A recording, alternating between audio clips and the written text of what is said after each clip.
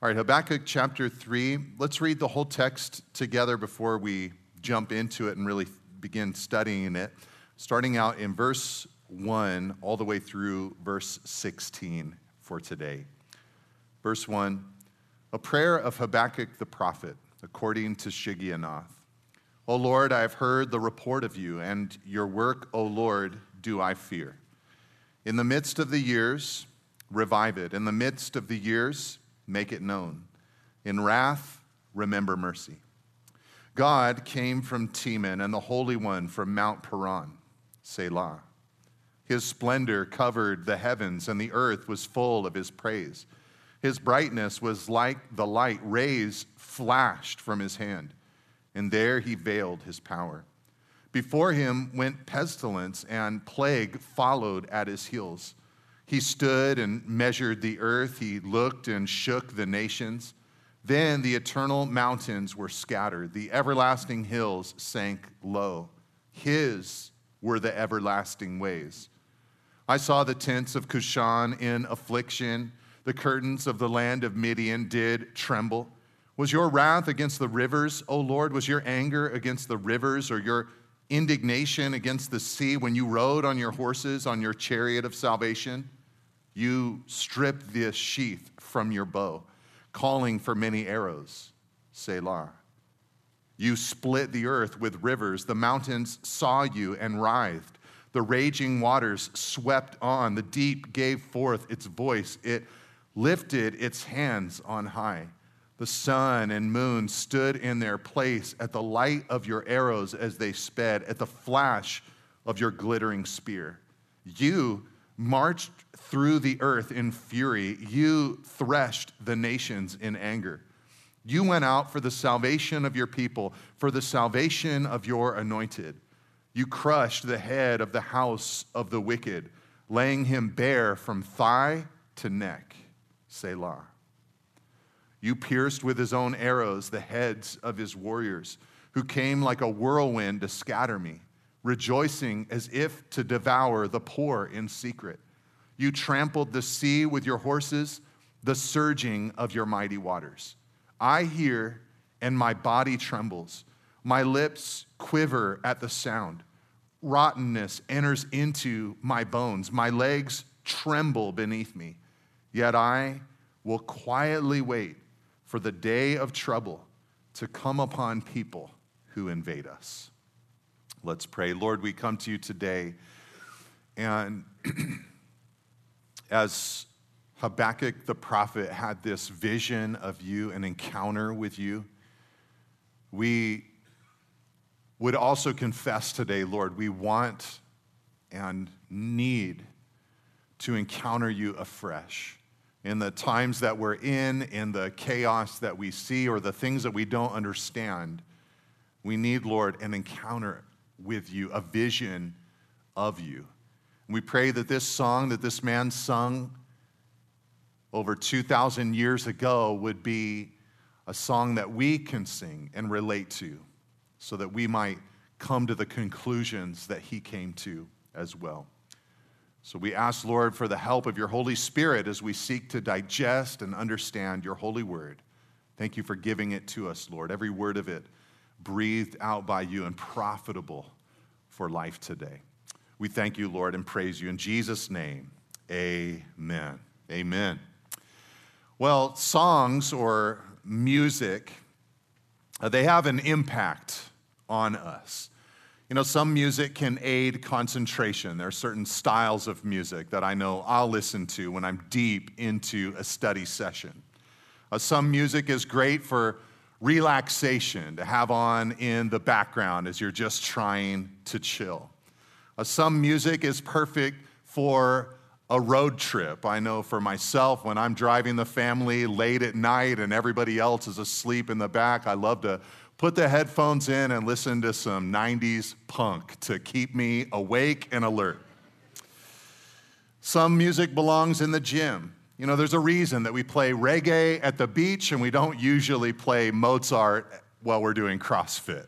There are just certain styles of music that are appropriate for certain settings. Songs impact our lives. They impact our mood and our spirit.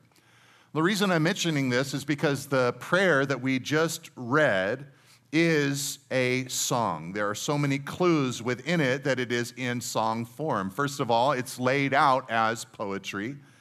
Second of all, at the end of the chapter, Habakkuk says, play this according to stringed instruments. Thirdly, 3 times throughout the passage, he uses this word Selah, which is likely meant to be a musical, dramatic pause, a time of reflection in the midst of the song. And lastly, he begins this prayer by saying, according to Shigionoth, which doesn't mean anything to us, but the word is related to a phrase meaning to reel to and fro.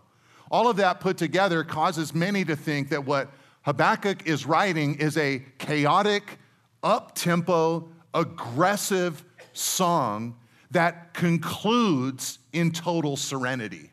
I think that this pace and rhythm and sound and vibe was meant to communicate what he was going through internally. The book of Habakkuk has showed us a man who complains to God at the beginning about the state of God's people. God surprises Habakkuk then by saying, I'm not going to revive the people in a way that you prefer, but I'm going to send a worse people, the Babylonian armies, to invade my people and carry them off into captivity. That will be my methodology for revival.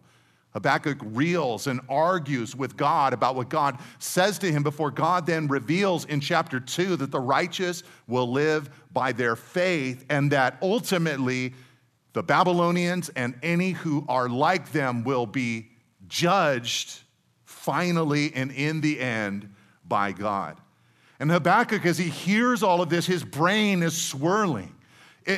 Like a violent and up-tempo song, he's a chaotic realm of lyrics and mood and spirit until at the end of his song, he calmly concludes, I will wait for God to bring judgment upon those who invade us. I think the song would have sounded wild to the original hearers, but it ended with this calm hope and trust in God. Habakkuk didn't come to this calm hope and trust in God because all of a sudden he now understood everything he needed to understand. No, but he had an encounter with the living God, and that's what this chapter is all about.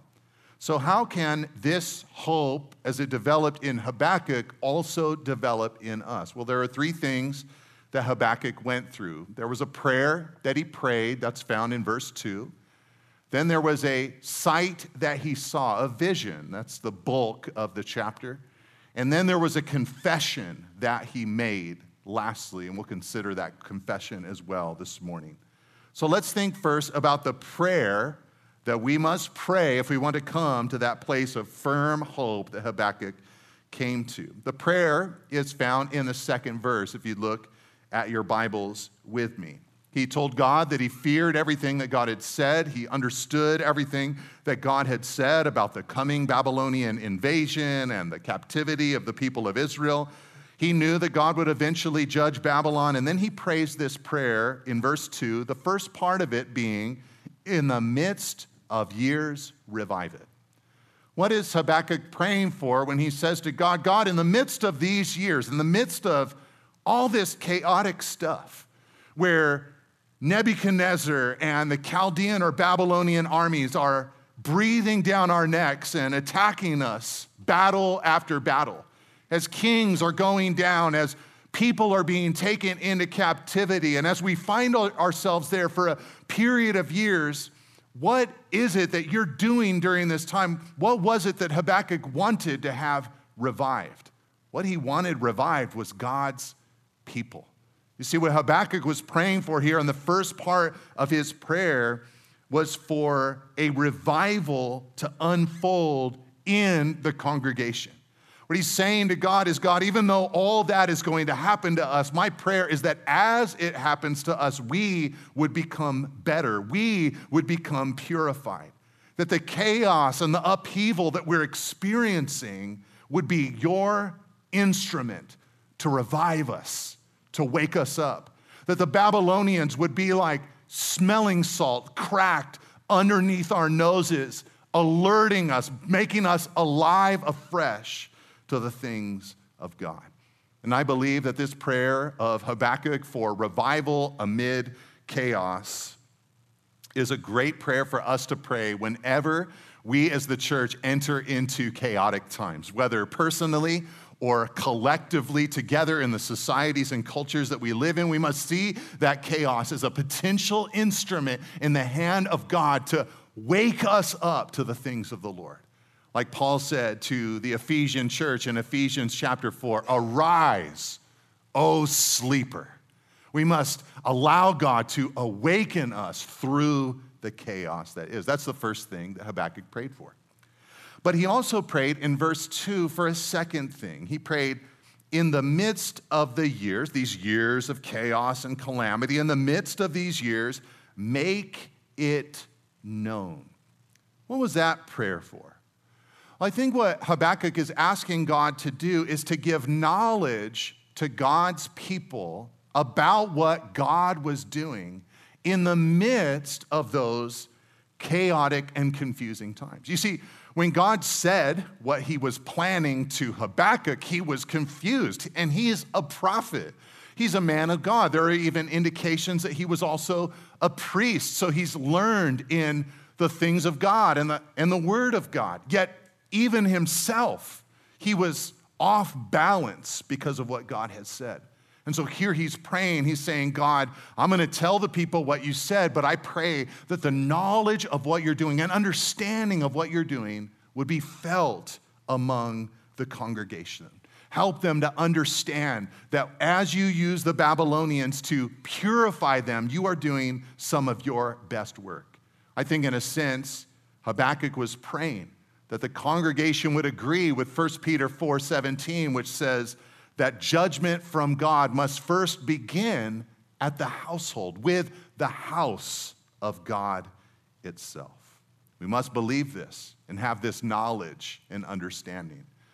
In the opening chapter of the first Harry Potter book, J.K. Rowling sets the stage where young Harry Potter doesn't really know about his past or his powers, and he's living with some relatives who really don't like magic of any kind, Mr. and Mrs. Dursley. And one day, Mr. Dursley, he starts seeing all of these things throughout the day that indicate to him that there might be magic about, and he hates it. He just can't stand it. He's not that kind of guy, and he's panicked. He's afraid. He's worried that Harry's past is catching up with his family. And as he lies down to go to sleep that night, he's having a conversation with himself about it.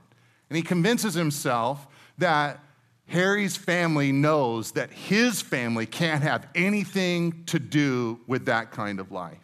J.K. Rowling wrote this. She said, he knew that it couldn't affect him, but how very wrong he was. And as Christians, we must come to the conclusion that if we say that the judgment of God cannot affect us, that it can only affect them, how very wrong we would be. God is attempting to do some of his best work as we experience the chaos of our time. Now, the last part of Habakkuk's prayer is in the little line in verse 2 where he says, in wrath, remember mercy. You know what that is? That's a prayer that even though they would go through these chaotic times, he wants them to experience God's mercy in the midst of those chaotic times. I mean, I can't imagine what it would be like to be invaded, to be carried off into captivity, to see that kind of brutality and force executed right there in your midst. And so Habakkuk wanted to pray that God, in the midst of that chaos for God's people, would give them mercy, grace, that they'd experience God's power in the midst of such chaos. And God answered that prayer. One example of this mercy amid chaos is found in the story of Daniel's three friends in the book of Daniel. While they were in Babylon, they were forced to decide. We must either bow to a statue that looks very similar to King Nebuchadnezzar, or we must burn in a furnace that has been prepared for those who refuse to bow. Now, they told Nebuchadnezzar that God could save them from the fire, They didn't know if he would save them from the fire, but they knew that they could not bow down to his idol. They couldn't be guilty of the sin of idolatry. They couldn't break one of God's sacred commandments.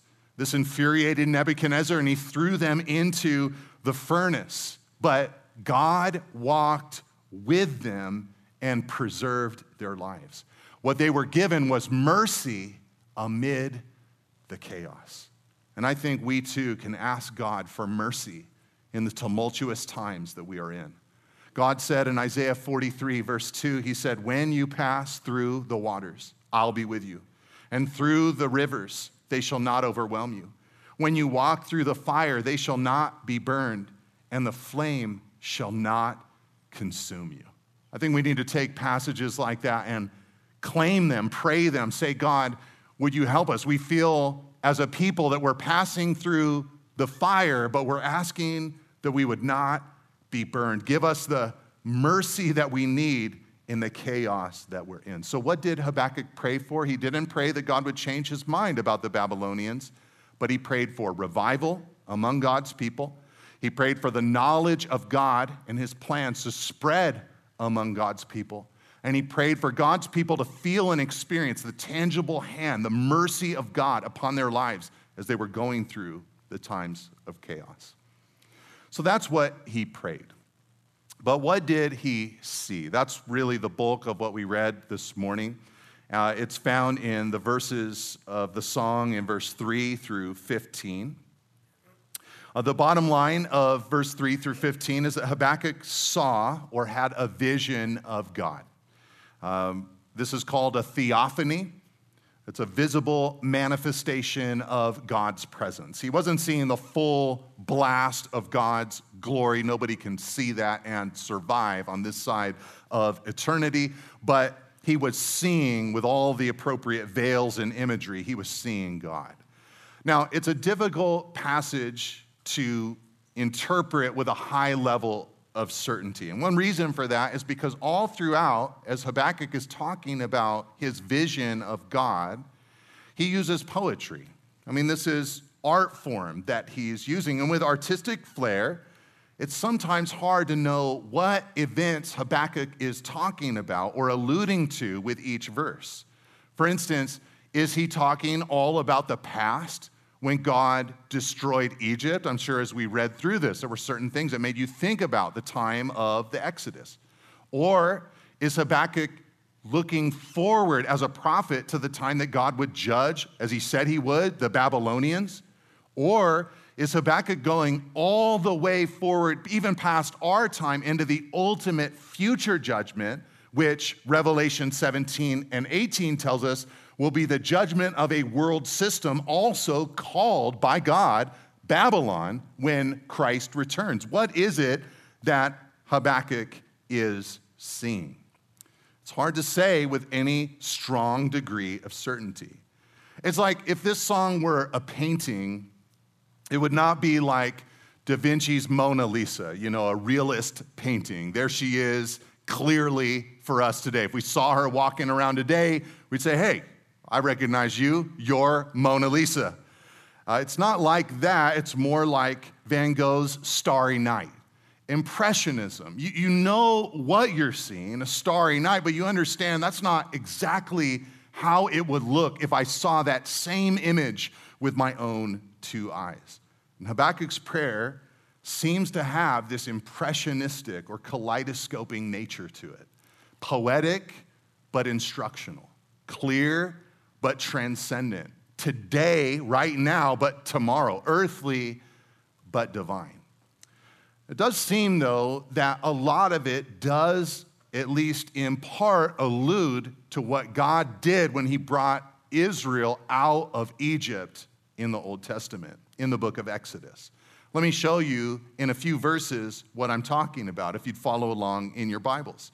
In verse 3, he says that he sees God arrive from a place called Teman and Mount Paran. Now, Babylon would come in from the north to invade Israel, but these locations were to the south, way south past the Dead Sea. That's the region where God originally arrived at Mount Sinai so many years earlier. And it seems like he's thinking about that time when God arrived at Mount Sinai after the Exodus, because when God came, there was lightning and thunder and glory from God descending upon that mountain. And look what he says in verse 4. He says, God's brightness was like the light. Rays flashed from his hand, and there he veiled his power. And then remember, before Mount Sinai, what had God done? He had delivered them from their Egyptian captivity, partly through 10 plagues that he rained down upon the Egyptians. Well, look at verse 5. He says, before God went pestilence. Before God came, there was pestilence. And then remember how after God arrived at Mount Sinai, they went into a time of wandering in the wilderness, sometimes disobedient to God, and in their disobedience, they experienced plague as a hand of God's judgment themselves. And it says in verse 5, plague followed at his heels. Even the most immovable obstacles were removed at the original Exodus and their eventual arrival at the promised land. And he alludes to this in verse 6 and 7. He says that God measured the earth or the land, the promised land. He gave Israel their share. He shook the nations that were inside of the promised land, and neighboring tribes and nations like Cushan and Midian, they trembled and were afflicted as God did these things. And when God was doing all of this, he at various moments affected bodies of water, didn't he? He turned the Nile River into blood. He parted the waters of the Red Sea. He held back the waters of the Jordan River. And Habakkuk asks the question in verse 8. He says, God, was your wrath against the rivers or the sea? It was a rhetorical question. God's wrath wasn't against the water, it was against the nations. But instead, Habakkuk saw that the time of the Exodus was a time, like he said in verse 9 and 10, where God took out his bow and arrows, causing the earth to writhe under the intensity of his work. He even alluded to a beautiful little episode in the book of Joshua when Joshua went into the promised land and the nations came to attack them. They were in a long battle one day, winning a victory for the people of Israel, and Joshua prayed for the sun to stand still. And you remember there that story in verse 11 when he says that God caused the sun and the moon to stand still, likely during that battle of Joshua. What Habakkuk was doing here, at least in part, was recalling who God is. And remembering all these things about God filled Habakkuk with hope. He's praising God here for his past work.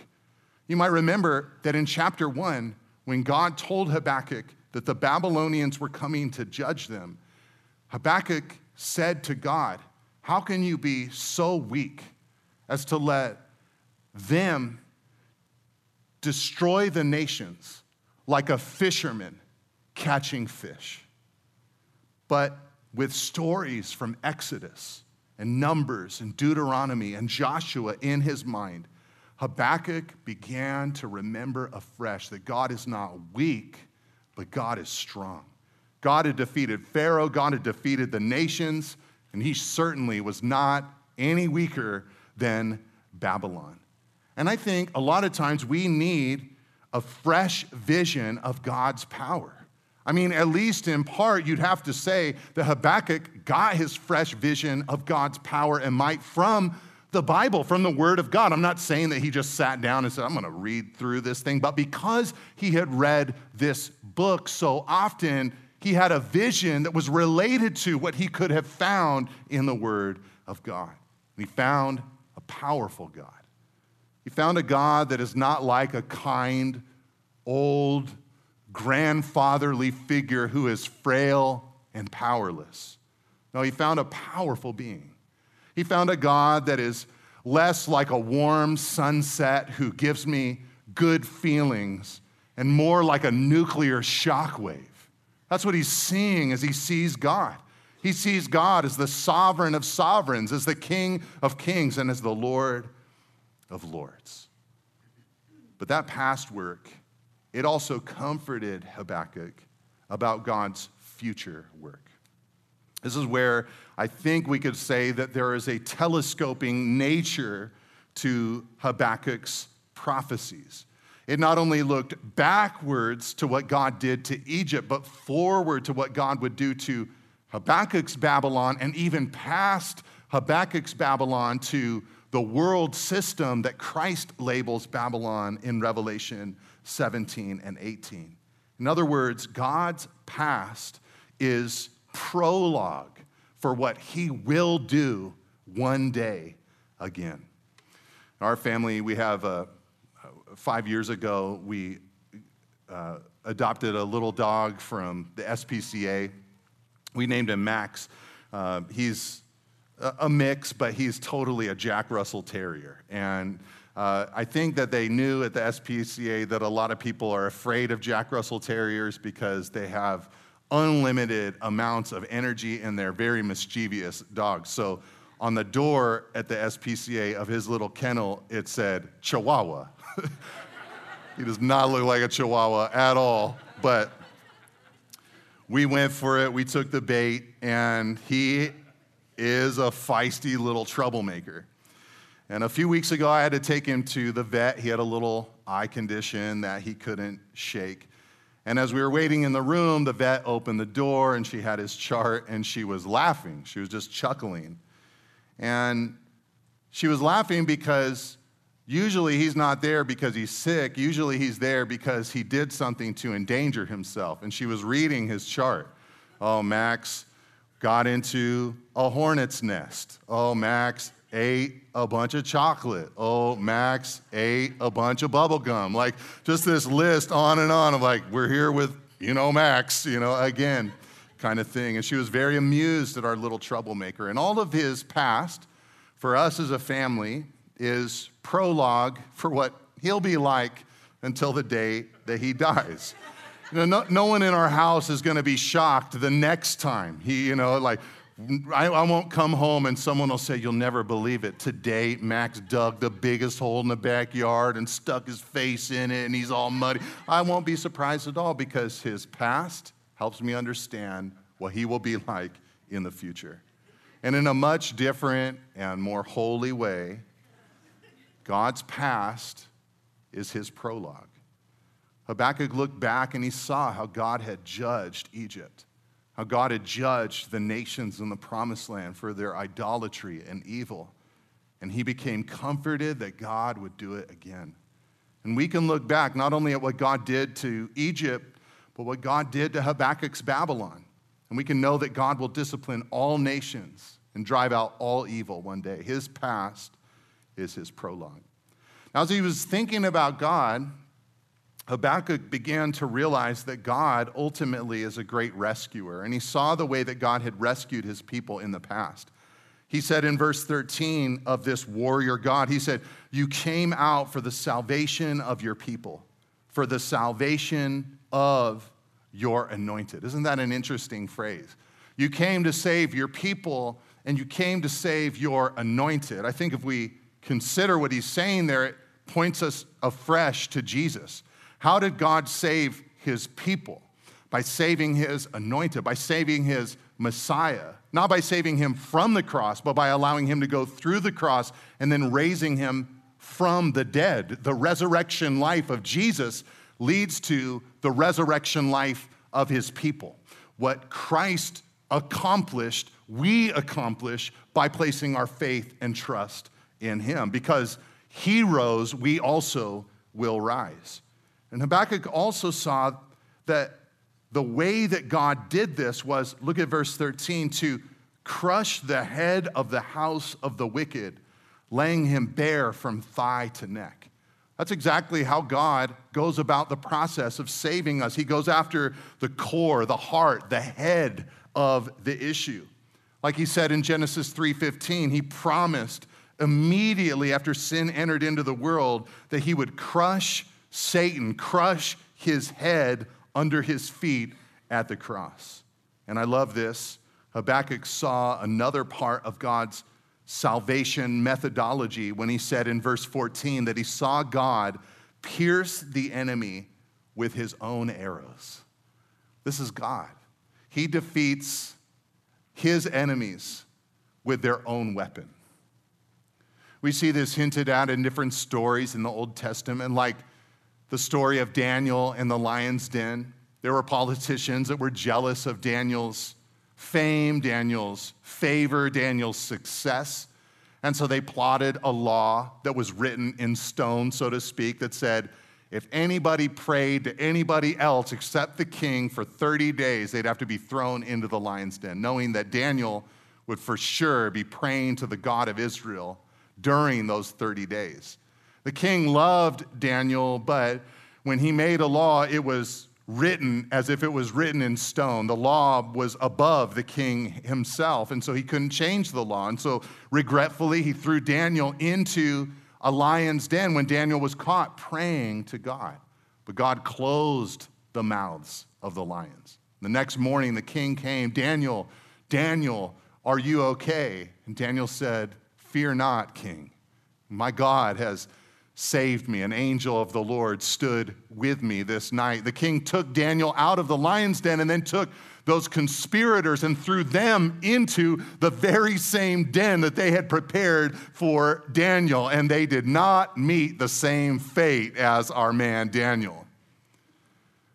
In the book of Esther, there's a story of a politician named Haman who hated every Jew throughout the world, all because a Jewish man named Mordecai wouldn't bow down to him in reverence and honor.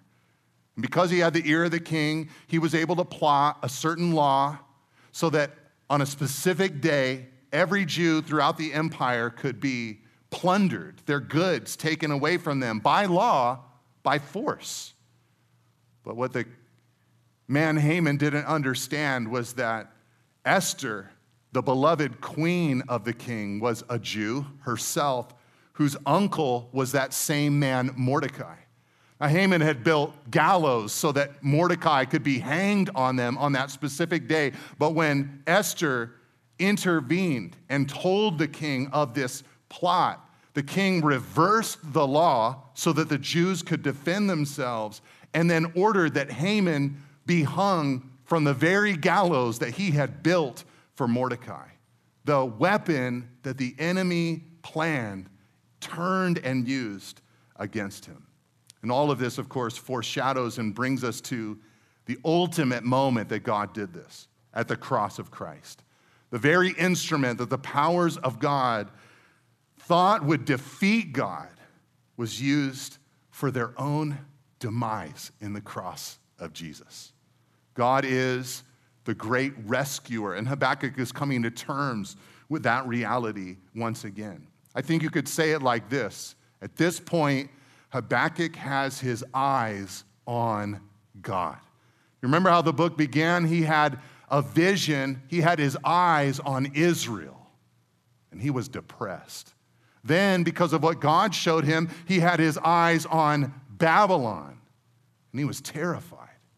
But now he has his eyes on God, and he's beginning to be brought to a place of peace. Brothers and sisters, this is a struggle and fight that we have to always enter into, amen, where we perpetually, repeatedly get our eyes back upon the greatness of our God and his sovereign plans in this world. Martin Lloyd-Jones is one of my favorite old dead preachers. He ministered in England and primarily in London in the 20th century, in the mid-20th century, including in the period right after World War II. And it was a scary time in the world because communism was rapidly spreading throughout the world, especially Eastern Europe. And a lot of people in the UK, including many Christians, were deeply concerned. They were frightened by this advance. And Martin Lloyd-Jones took that opportunity to preach through the book of Habakkuk to his congregation. And he had this to say about the chapter we're in today. He said, "It is thoroughly unbiblical and unspiritual to look only at the obviously godless. Christian people and leaders tend to give the impression that there's only one problem, communism. They have fallen into the error into which Habakkuk fell for a while, saying that the church isn't perfect, but look at communism. The church isn't all she ought to be, but look at that.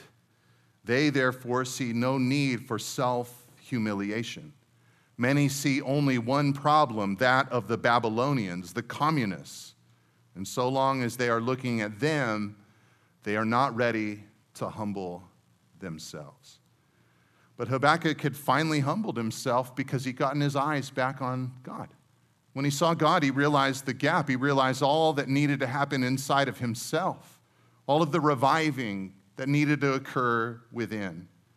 At the beginning of the book of Habakkuk, he's reasoning with God on human terms, but now he's just content to let God be God. He's impressed with God. This leads us finally to the confession that Habakkuk confessed. We're going to consider, like I said, verse 17, 18, and 19 next week, which to me are some of the most beautiful verses in the whole Bible. But the beginning of this confession is found in verse 16. He said, "I hear and my body trembles.